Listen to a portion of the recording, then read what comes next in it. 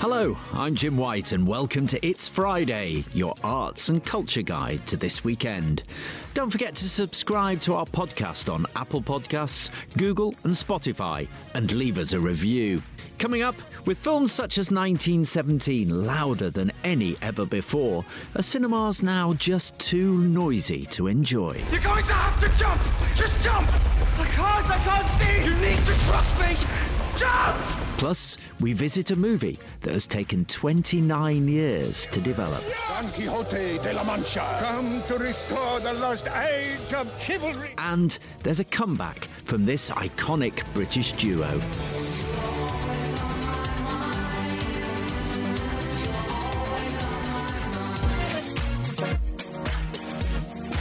But first, are films getting too loud? Last week's 1917 was deafening. You're going to have to jump! Just jump! I can't! And many of Marvel's films are mixed so aggressively, it sounds like you're personally under attack. We own you! I waited my entire life for this. The world's gonna start over.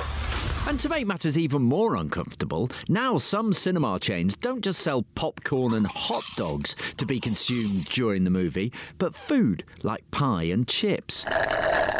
Joining me in this studio to share their cinema experiences are the Daily Mail's film critic, Brian Viner, and entertainment expert, Claudia Connell. Brian, are we just getting old grumpy old men about this, or has noise gone up in the cinema over the years? Oh, definitely gone up, yeah. Well, you mean the noise on screen is... Both, noise on screen. That is... Oh, I mean, I saw... what was it, the Godzilla film, the last Godzilla film I saw?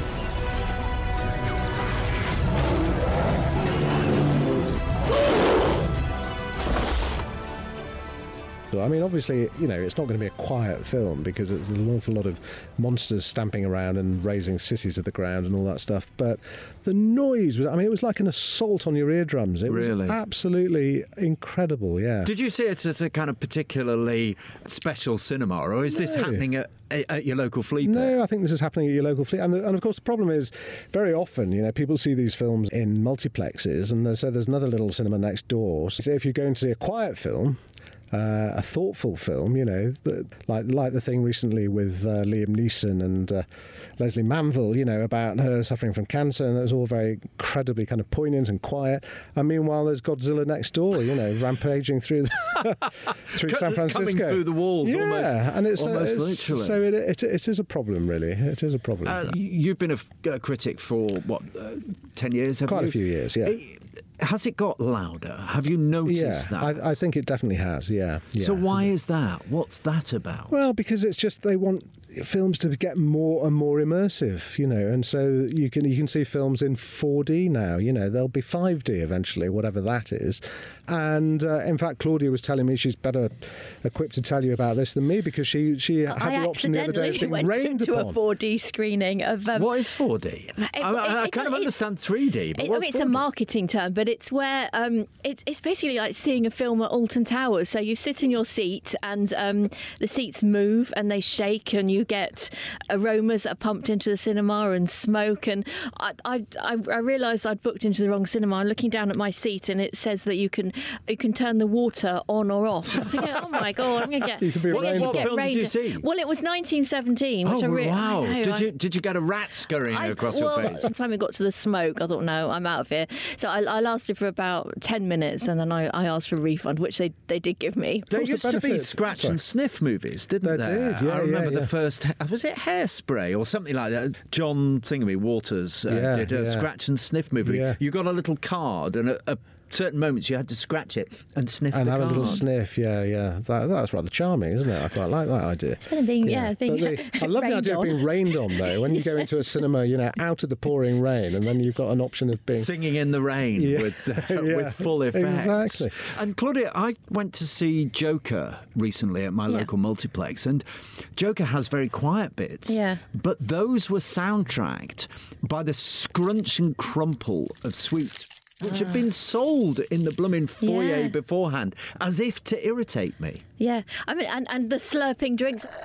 So, I mean, don't forget that the drinks that you buy now are like the size of a bucket. So it's and also, I mean, popcorn is annoying, but it's becoming like sort of the least annoying food now. I went to the cinema at the weekend, and I went to one of the big flagship cinemas in Leicester Square in London. And I saw Bombshell, and I was just horrified to see they're selling pie and chips to eat during the film, and people were in the cinema eating pie and chips. So you're getting wafts. This is smell-o-vision all around you. I mean, it used to be that you'd go out for dinner before the cinema or after the cinema, but now you have your dinner in the middle of the cinema. You get pizza, hot dogs, nachos. Why are they doing this, Brian? Why are they doing this? Because I'll tell you exactly why I think they're trying to replicate, because of, you can now watch Netflix, and you've got all these, and you've got huge TV screens, so you can sit at home and almost replicate the old-fashioned cinema experience at home.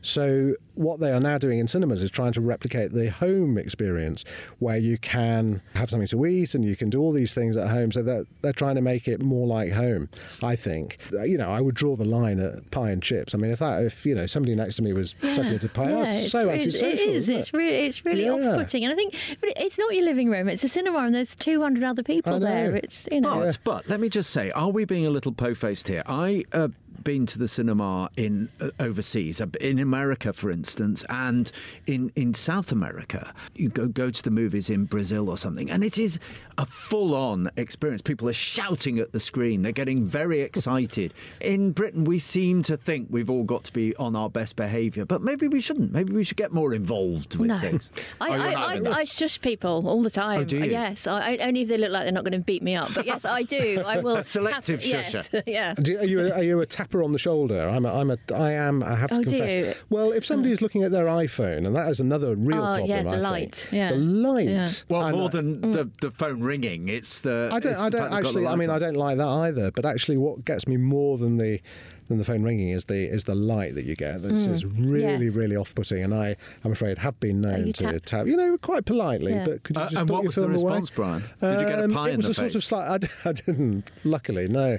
It wasn't a pie and chips cinema, I don't think, but it was a sort of slightly grudging harumph, and they put it away. But the fact that you've got to do that is outrageous. Especially if you think now at the beginning of every single film, wherever you are, there's the advert, isn't it? Yeah. Put your phone away, turn it off. But obviously people just ignore it. Do you think there's going to be a kind of backlash? Do you think you were talking about these magnificent new cinemas with kind of big sofa seats and a table in front of you and so on? Do you think there's going to be a backlash against that, and you'll be able to go to the cinema where there's no refreshments available and you have to hand your phone in before you go in? Could there be a market for that, or is it just carriages on trains? Maybe have quiet cinemas with cinema-friendly food. Like I'm very considerate. I have wine gums in the cinema, and I think they're a nice, quiet snack. Actually, if they serve fruit in foyers, that would be you could kill two birds with one stone. You could address the obesity problem. Get rid of all the pick and mix. Just have plums and bananas, and then maybe not apples, but then it'd be nice and quiet. Where's your favourite cinema to go then, Brian? Where would you recommend listeners to go? The cinema that used to be my least favourite was the Odeon Leicester Square, which is the enormous place in the centre of London. It was incredibly uncomfortable, I always thought. It's huge, but it was incredibly. It was where all the premieres were. I've sat through many of those, and you were squirming in your seat and you couldn't wait to leave. But they've refurbished it at enormous cost, and now the seats in there are like first-class airline seats, where you can, at a push of a button, you can buzz back and you can lie not quite flat, but not far off, and you've got the old leg rest that comes out. And the problem with that is, and actually it might be, the whole thing of being rained upon in a cinema might be quite useful to keep you awake, because you can't go and see something like The Irishman, which I did there. It's 3.5 hours. It's and I have a duty as to the readers and listeners of the Mail to stay awake during a film, but it's quite hard, I have to tell you. Claudia, you spend most of your time looking at a TV screen. Yes. But when you go out, where do you like to go to? I try and go to the little independent cinemas. I do like those, although So I think they're more likely to have an issue with the soundproofing. I had that experience in one of the Picture House cinemas Boxing Day when I saw Little Women and Star Wars playing next door. So poor old Beth is dying, and then there's some sort of intergalactic battle coming through from next door. But I prefer smaller cinemas. And I grew up on the South Coast, so I don't know if you heard of the Dome Cinema in Worthing. That featured really heavily in Wish You Were Here film. It's a really lovely retro cinema that they've recently sort of refurbished. And my favourite, for what it's worth, is the Penultimate Picture Palace in Oxford. I don't know if you've ever been. It's a lovely old school cinema, and you go in, and yes, there is a bar at the back, but no pie and chips. Yeah. So we're safe with that. Well, of course, that's the other thing. There being a bar, if you have a hefty gin and tonic, and then you're sitting in an incredibly comfortable seat, then press your button, and then it's quite warm in there, then you're absolutely wiped out. You're gone. So it's sort of slightly a bit of a problem that. So that is why you gave Cats 5 stars. No, I loved it. Brian and Claudia, thank you very much. Now, he's the man of 1,000 voices, with the most uncanny impressions of Boris Johnson. I will speak with a bluster at a great rate of knots and with humour put in for the suitable distractions and hopefully leave a little time for you to answer proper questions. And Donald Trump. Spicer. Sean, it's Donald.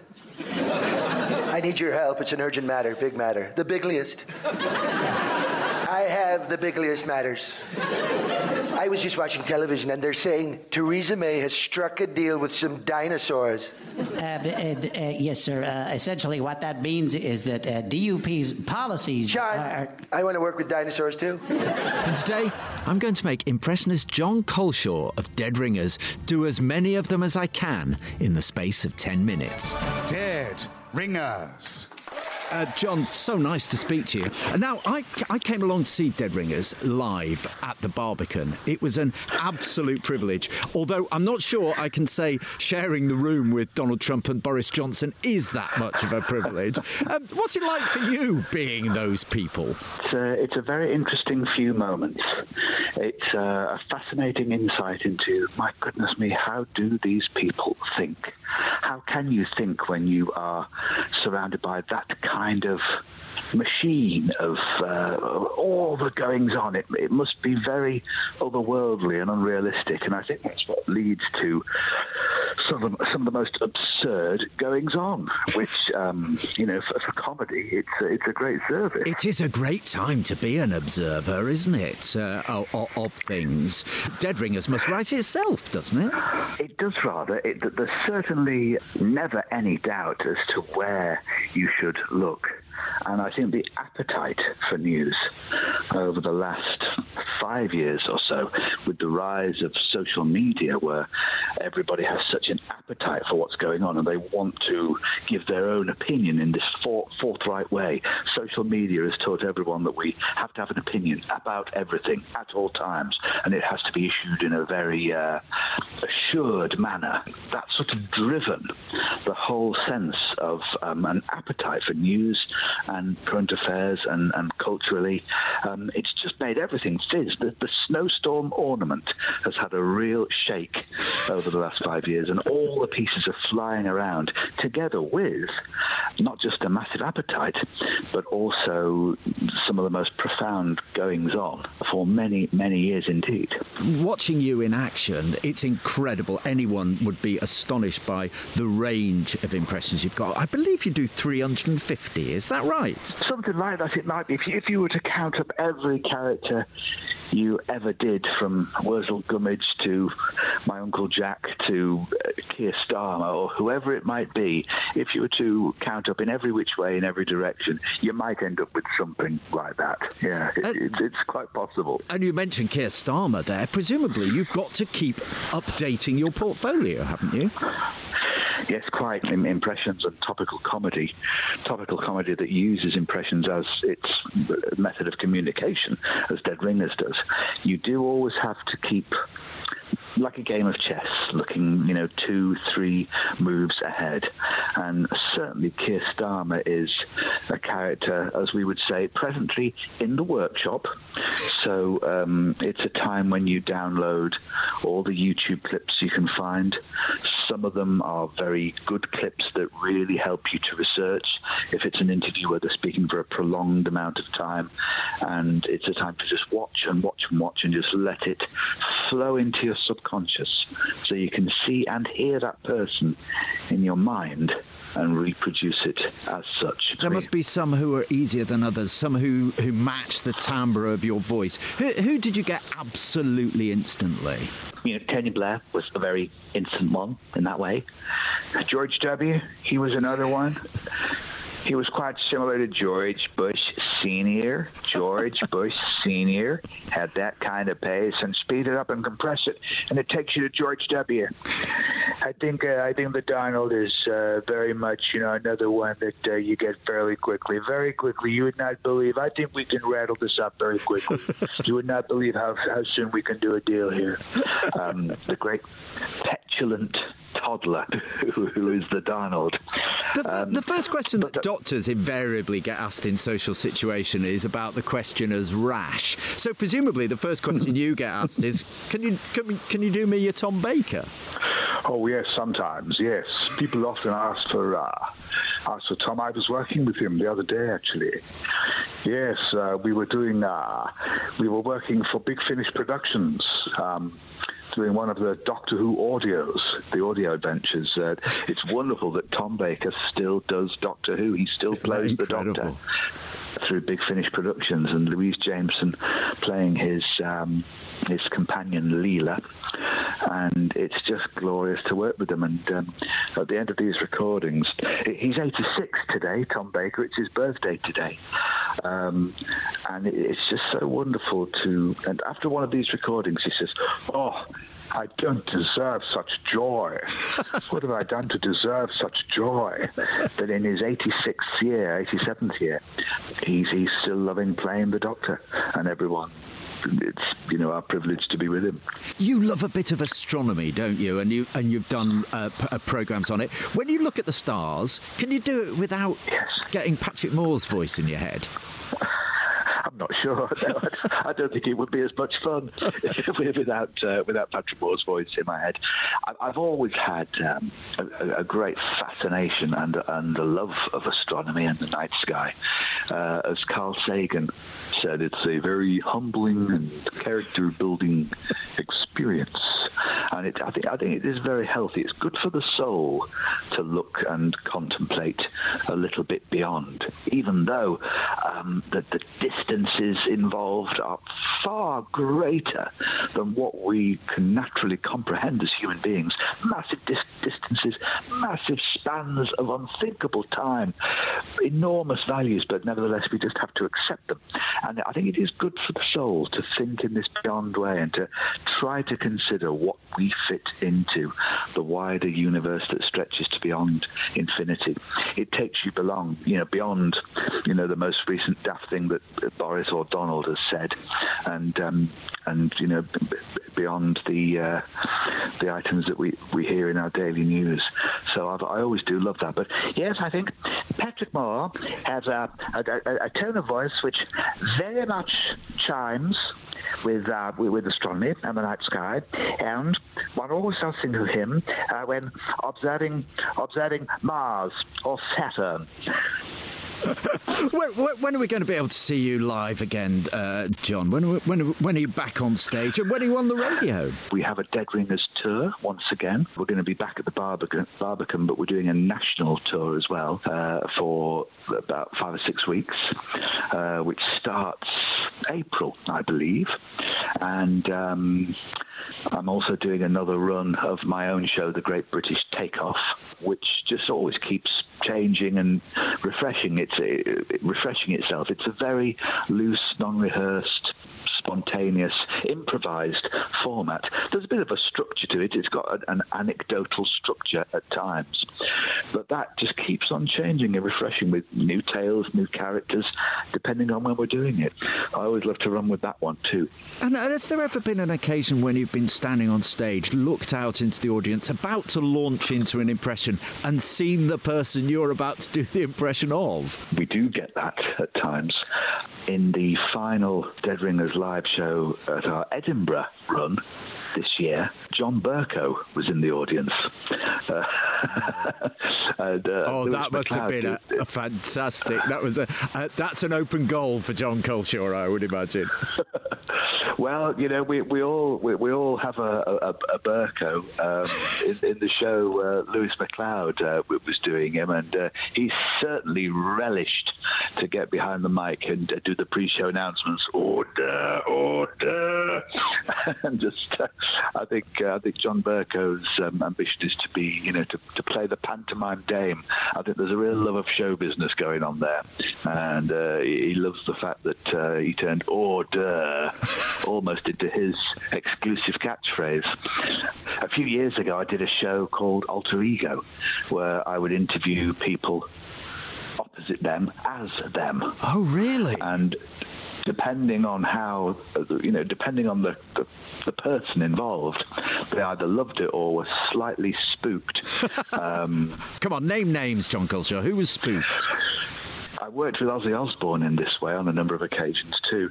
I don't know whether he was spooked or just thought his mirror's reflection had come to life, that kind of thing.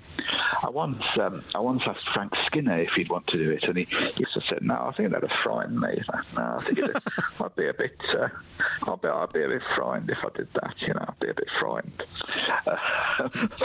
John Culshaw, most people do love it. It's been an absolute pleasure talking to you and about 45 other people on the podcast. Thank you so much for joining us. Now it's time for Hits and Misses, where our critics ignore the hype and tell us what they really think about this week's new releases. First up, the Daily Mail's film critic, Mr. Brian Viner. Brian, what have you been watching, and did you need earplugs? No, actually. I saw The Personal History of David Copperfield, which is Armando Iannucci's take on the great Charles Dickens novel, and it's very charming. It's very quirky. Dev Patel plays Copperfield, and that is typical of that bit of casting for the film because Iannucci has made it very sort of multi-racial, multi-ethnic, so there's sort of multicoloured indeed. So, which I think is intended to replicate what London looks like today, not necessarily what it looked like in Victorian times. Has he times. updated the story, or has he updated the background? Not really, no. I mean, he stays fairly faithful to the novel, so it's kind of episodic. I don't know how many people will be familiar with the novel, but it's quite episodic, and it follows the life of this young boy who's sent off by his very kind of wicked stepfather to a bottling factory in London, and that is very close to Dickens's own experiences. So it was, I think, Dickens's most autobiographical novel.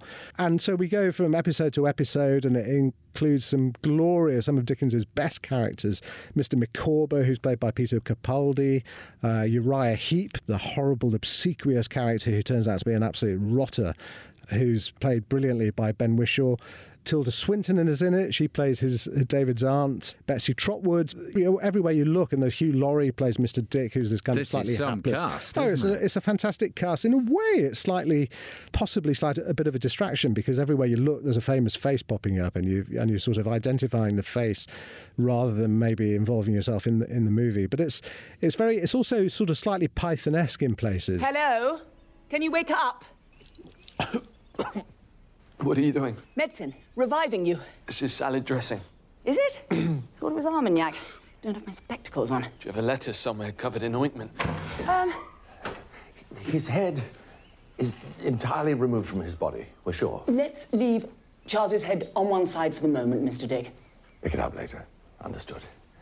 How do you do? Now, Mr. Dick, don't be a fool, because no one can be more discerning than you when you choose. David Copperfield, my brother, you've heard me speak of him. Yes, just then. Oh, you mean before that?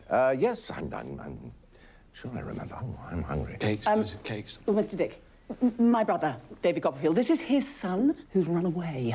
What shall we do with him? One thing you could do is... If I were you, I'd wash him. It's a very playful film. I didn't love it as much as some of my fellow critics. It seemed to me to drag slightly in places. Sometimes you watch Dickens and you think, and you couldn't realise and understand why he wrote his stories as newspaper episodes, and so he would, in different chapters. And this film could almost have done with a sort of TV manifestation. So, you watched it in sort of 6 or 8 episodes. Let's hear one of those episodes now. Are we expecting visitors? Bailiffs, hide the spoons! What's happening? Bailiffs, we're undone. The sun goes down upon us. The debtor's prison awaits. The cart! He's taking the cart. That is not your chicken. You're stealing an honest man's chicken. That sounds familiar, Dickens, doesn't it? Yeah. That's so the Mr. Micawber, who's got the debt collectors banging at his door, trying to. At one point, there's a funny moment where they actually start pulling a rug from sort of through the window, pulling one of Mr. Micawber's rugs, and there's a child sitting on it. So the child is kind of edging towards the window. Really, he digs out the comedy from Dickens. Dickens. Some people find it terribly wordy, and it's hard sometimes to find the comedy, except in the names, which are so, he uses these Mr. Dick, and there's, Betsy Trotwood and all these things. Betsy Trotwood, a famous pub in London, isn't there? Oh, is that right, Jim? I didn't know that. Yeah. I'm not sure if Dickens would have used this particular terminology, but hit or miss, Brian? I mean, with certain caveats, it's definitely a hit. And what else is good this week? Well, I saw The Man Who Killed Don Quixote, which is Terry Gilliam's new film. Now, this has been around a long time. Well, this is a really interesting story, because we'll come to the film in a moment, but the story of the film, of the making of the film, is extraordinary, because Gilliam has been trying to get this thing made since 1989. I don't think there has, in the history of the movies, has ever been a... So that's over 30 years trying to get this film off the ground. He wasn't quite 50 when he started making it, and he's now in his 80s. The film has outlived 2 of the people. Seriously? John Hurt was supposed to be in it at one point. He sadly died.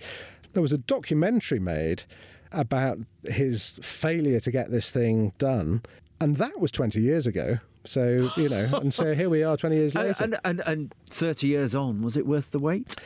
30 years on, it is another quirky film, as we would expect from Gilliam, who is, as we know, the great Pythons. It is the story of an advertising director, commercials director, played by Adam Driver, played very extremely well by Adam Driver. Who probably wasn't born when this started. Well, he was certainly in short trial. I mean, he was in nursery school when the whole thing, he's in his early 30s. So, and he goes to Spain and he's shooting a commercial, and it's based on the story of Don Quixote.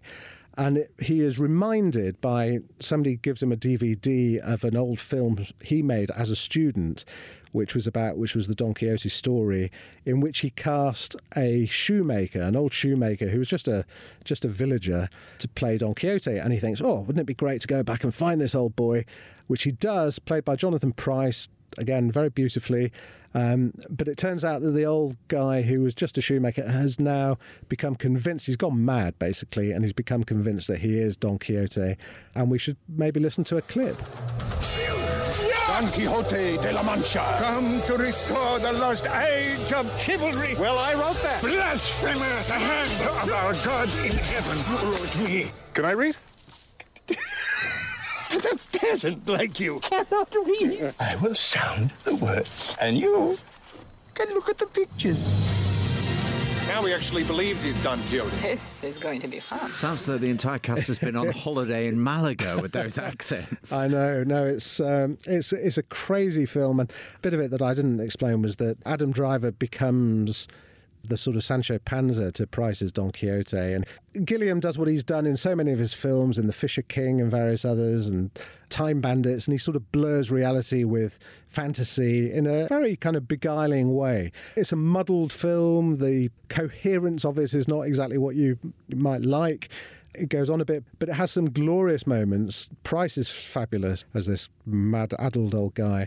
And, there's lots of good reasons to see it. So hit or miss? Well, I think, again, with certain constraints, I would pronounce it a hit. Brian, thank you very much indeed. Now I'm joined by Adrian Thrills, the Daily Mail's music critic. What have you been listening to, Adrian, this week? Well, this week I think it's the first really big week of the year in terms of new releases. We're finally getting the big meaty albums, one of which is the new album, the 14th album by the Pet Shop Boys. Whoa, put the bunting out. I'm excited about this. So it's called Hotspot, and it was written and recorded in the famous Hansa Studios in Berlin, where Bowie wrote and recorded Heroes and worked with Iggy Pop. Hopefully the Pet Shop Boys had a slightly healthier diet than those two did back in the day. But, U2 recorded Achtung Baby there. So it's a very iconic, famous old studio. And Pet Shop Boys, you could even say their music's quite Euro-influenced. It always has been. They've had those kind of synthy disco beats. And this is an album of classic Pet Shop Boys material. It's upbeat synth pop with those never too far from a raised eyebrow with the Pet Shop Boys. There's some quite droll, arch lyrics, but very kind of pithy, intelligent band. And Neil Tennant and Chris Lowe, they're real masters of their game. And I think over the last couple of years, the last couple of decades even, they've taken that sound, which a lot of people thought was a very singles-based, studio-based thing, out into the live arena. And they put on these fabulous kind of musical art pop theatre shows that have really kind of raised the bar in terms of taking electronic music out on tour. It's an interesting record because, I mean, Neil and Chris both in their 60s now, and it's not all just lyrically, it's not all just party tunes. They're kind of aware of the kind of passing of the years, and they're kind of slightly wry in their take on hedonism. There's a song called Will o' the Wisp, which is a kind of very kind of droll take on an ageing partygoer, the oldest swinger in town. Let's hear a clip from this new album.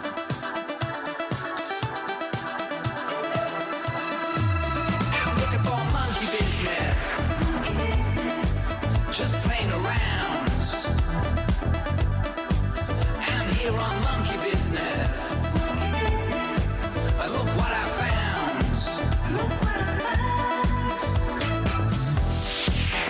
Everybody get on board, I'm back in town.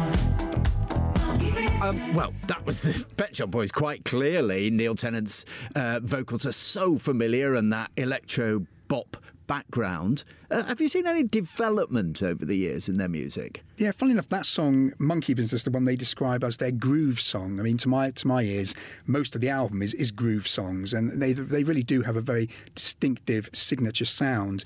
But they have changed a bit over the years, and I think there's a couple of tracks, particularly on this album. There's one called Burning the Heather that's an acoustic guitar track, still with a little bit of an electronic backdrop, a song where they kind of almost address their mortality. It's a song about the ageing process. It's pretty much business as usual with very high quality songs. There's a nice track called Only the Dark. The lyrics go, "Feels so good to be just the two of us. Anyone else around would be superfluous."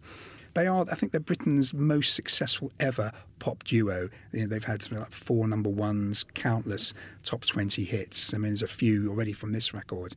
And, what they do, they just do so well. And this is a band still 3 or 4 decades into their career, still at the top of their game. Bearing in mind that I would be showing you in the direction of the door if you said it was a hit or miss for you, It's Adrian? Definitely a hit, this one. And what else have you been listening to? Well, the other really interesting album out this week is the third album by an American singer called Halsey, Halsey. She's a 25-year-old singer-songwriter from New Jersey who emerged about 5-6 years ago. I actually saw her first ever UK gig. She played at the Islington Academy in 2015, and it was apparent even then that she had a huge young female fan base that she'd basically generated by posting songs online. But there was something about her music that made me see that she could appeal to kind of maybe slightly older rock fans as well. She really kind of has one foot in both camps, and I think this album is the epitome of what she does, really. It's very personal in the lyrics. She's had personal problems. She's very frank. It's a very autobiographical record. She's very forward in terms of what she's been through, breakups, breakdowns, and but she's married it to some really good, strong pop songs this time round. Let's hear some Halsey. Beautiful stranger, here you are in my arms, and I know the beautiful strangers only come along to do me wrong, and I hope, beautiful stranger, here you are in my arms, but I think it's finally safe for me to fall. Beautiful stranger there from Halsey, Adrian. She's dancing around her living room in that track. She had you dancing around yours. You know, she's got some very sad songs on the record. That's a very it's a reflective ballad, but it's a love song. It's, you know, she kind of really runs the waterfront in terms of emotions. I like her voice, actually. Very strong voice, really interesting voice, and it's a very crowded market that she's in. You know, these kind of young female singers, particularly from across the pond. There's so many at the moment, and I think there's something a bit different about Halsey. I think she really sticks out, and I think she's got a really, you know, I think this record's going to really break her over here. She's had some success, but I think this one is really going to push her to the next level. Thumbs up, then? Thumbs up, absolutely. A hit. Thank you so much, Adrian. And now on Hits and Misses, I'm joined by the Daily Mail's TV critic, Claudia Connell. Hello, Claudia. Hi. What should we be watching this week?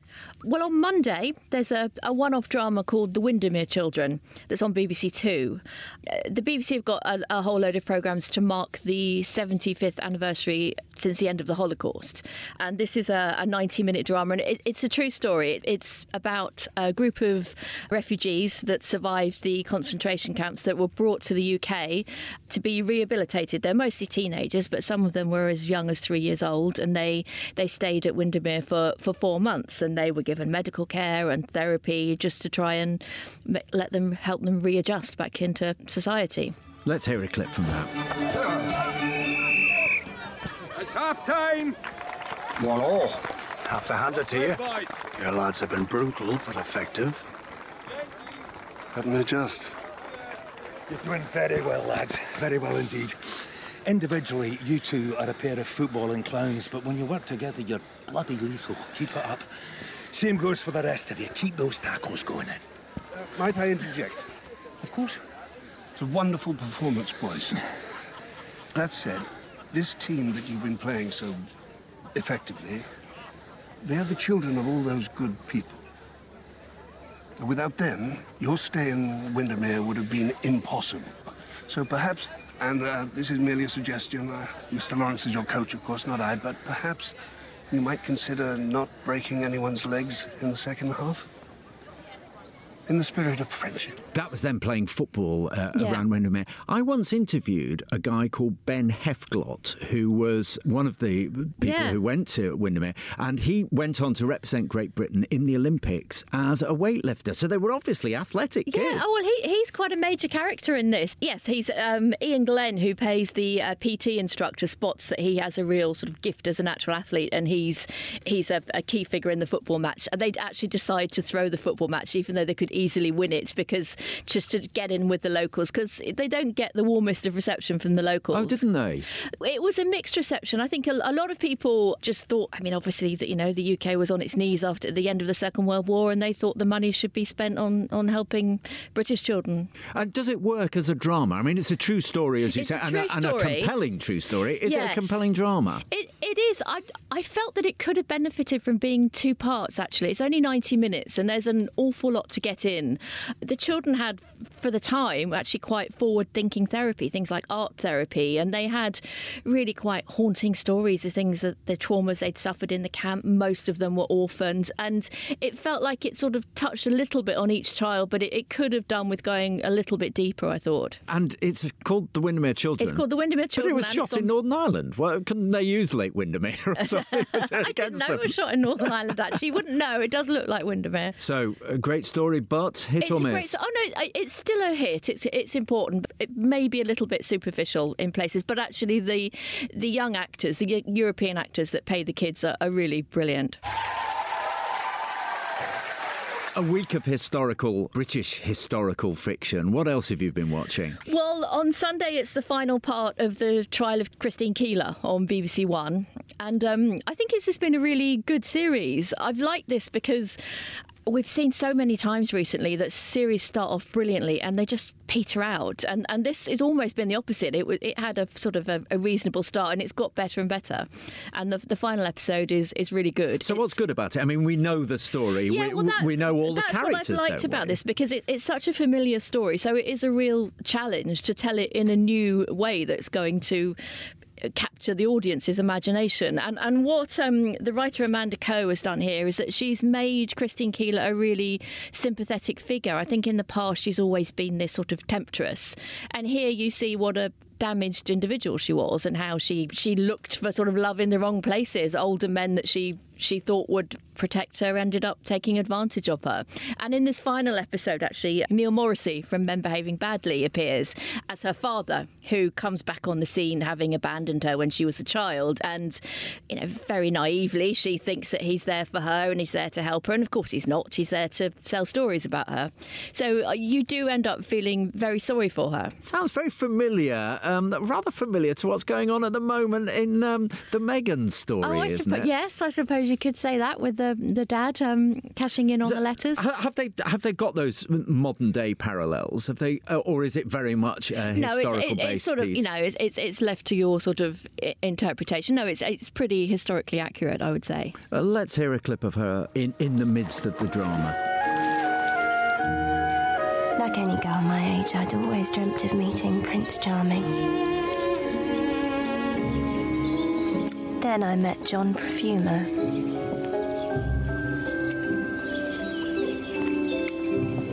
John was never Prince Charming.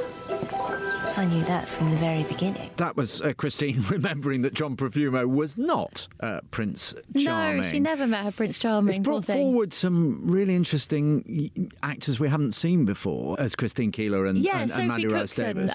Plays Christine Keeler, and she's really good. She looks the part. She's very beguiling, but also Christine had a really vulnerable side, and that comes across really well as too. And James Norton as Stephen Ward has been excellent as well. Poor old Stephen Ward. I mean, we've seen in The Crown, haven't we? They've touched on this because they seem to have involved. I'm not quite sure with any historical accuracy in The Crown. The Duke of Edinburgh in this. There was always any been the suggestion rumours, the Duke's involved in this? I don't. No, actually, that's really not touched on at all in this series. No, it's very much the established players that we know about. So hit or miss? Yeah, big hit. Well, now you know what's worth seeing and really what isn't worth getting out of bed for. My thanks to Brian, Adrian and Claudia. Now let's find out what they're gossiping about on the other side of the Atlantic, and who better to tell us than the Mail's own Jackie Stephen. Is it something to do with your diet that's been obsessing you recently? Well, it's sort of obsessing me because all the celebrities now are talking about their diet, and they've been doing veganuary or veganuary, however you pronounce it. I'm always trying to make it sound not like virgin or a female body part, but it's a veganism for January, and it's when people are stopping drinking as well. But they've all been doing these plant-based diets. Have you, Jackie? Well, I'm largely vegetarian anyway, but I've been trying the vegan diet for nearly 2 weeks now. It'll be 2 weeks tomorrow. So I bought some vegan cheese. That went from the supermarket into my mouth briefly and then into the bin. So next time I'm just going to buy it in the supermarket and go straight to the bin and cut out the middleman. It's terrible. I tried vegan wine. I've had nice herbarium meals. It's absolutely disgusting. For the first time ever, the SAG Awards, the Screen Actors Guild Awards, which took place on Sunday, they joined the Critics' Choice Awards and also the Golden Globes in having a totally vegan-based menu. And so what did they serve up? I mean, it contained things like shaved baby peppers, little gem lettuce, baby carrots. Why do vegetarians and vegans have to do everything as baby and small? To me, that's a red flag and something to say, let's go out and just buy the biggest burger that we can. It's like if you put the word little and baby in front of it, it gives it credibility. Some of the celebrities who've been up for awards this year, they're actually looking pretty good on it, aren't they? Well, Adele has lost 7 stone. Hang on, sorry, Jackie, hang on. 7 stone? Seriously? Yeah, that's like 1 arm for her.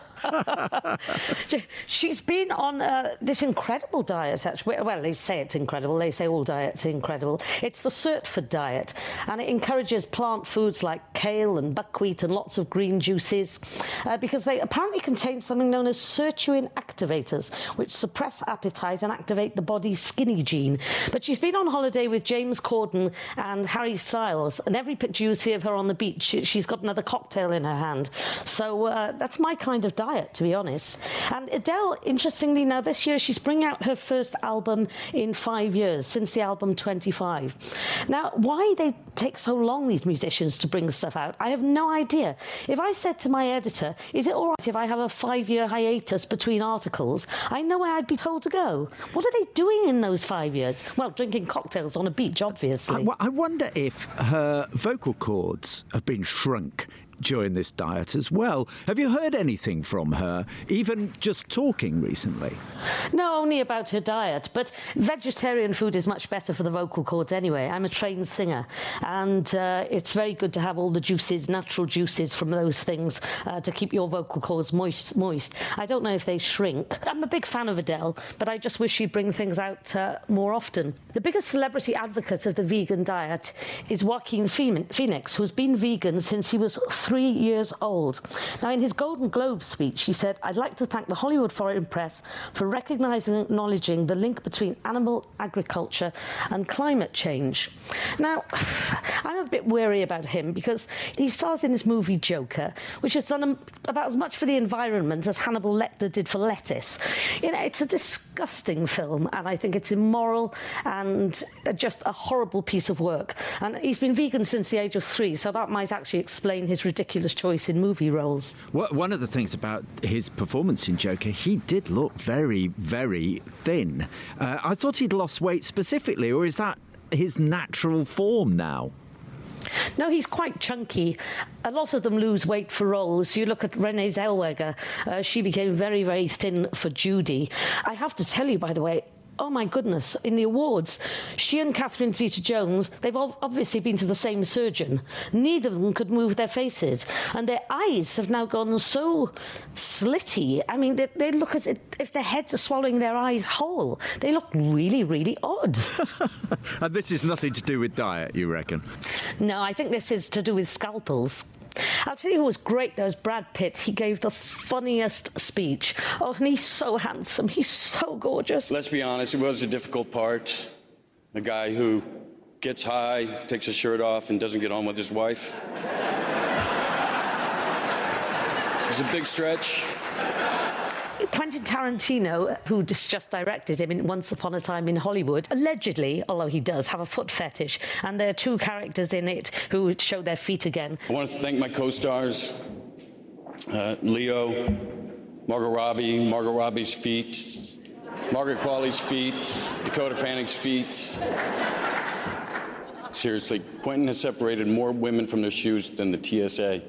The TSA are the people at American airports who get you to take your shoes off. So that was a very, very funny line. He was great. But I have to say, I'm a bit wary about these awards because you've got a load of actors celebrating other actors. And it's like a meeting of narcissists anonymous. It's a very, very bizarre atmosphere. And they have these little bits where the actors come on and they talk about how they got into acting. And they say, my name is such and such, and I'm an actor. And you say, oh, shut up. Jackie, I think you're in need of a burger. I'm going to let you go off and get the rarest one on the menu. As Kermit the Frog once sang, it's not easy being green. Thanks so much, Jackie. And that's it from It's Friday this week. Thanks to all my guests and thank you to you for listening. Don't forget to subscribe to our podcast on Apple Podcasts, Google and Spotify and leave us a review. And if you'd like to get in touch, email us at itsfriday@mailplus.co.uk. We'll be back next Friday and every week with your Mail Plus briefings at mailplus.co.uk. But for now, I'm Jim White. Goodbye.